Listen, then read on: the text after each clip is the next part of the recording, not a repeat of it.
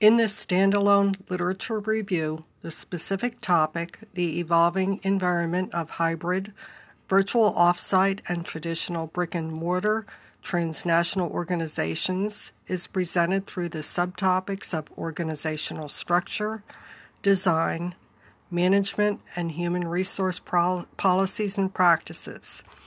The aim of the standalone literature review, defined as a detailed statement of what the review is intending to achieve, is to summarize, synthesize, and evaluate research regarding the impact of the hybrid, virtual offsite, and traditional brick-and-mortar practices in transnational organizations on structure, design, management, and human resources.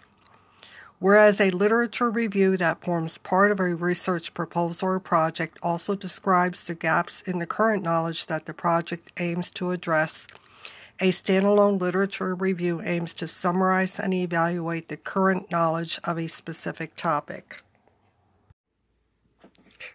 Review of research literature.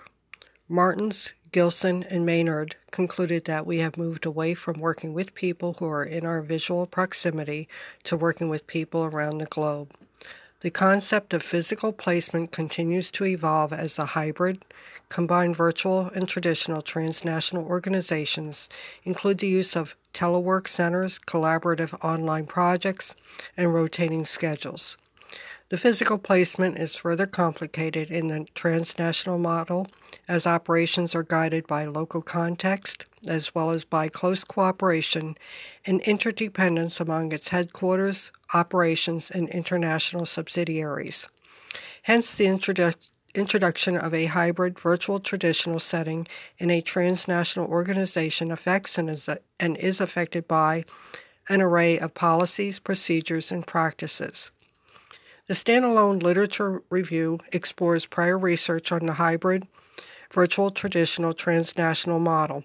The aim of the standalone literature review, defined as a detailed statement of what the review is intending to achieve, is to summarize, synthesize, and evaluate research with regards to the impact of the hybrid practices in transnational organizations on organizational structure, organizational design, management, and human resources.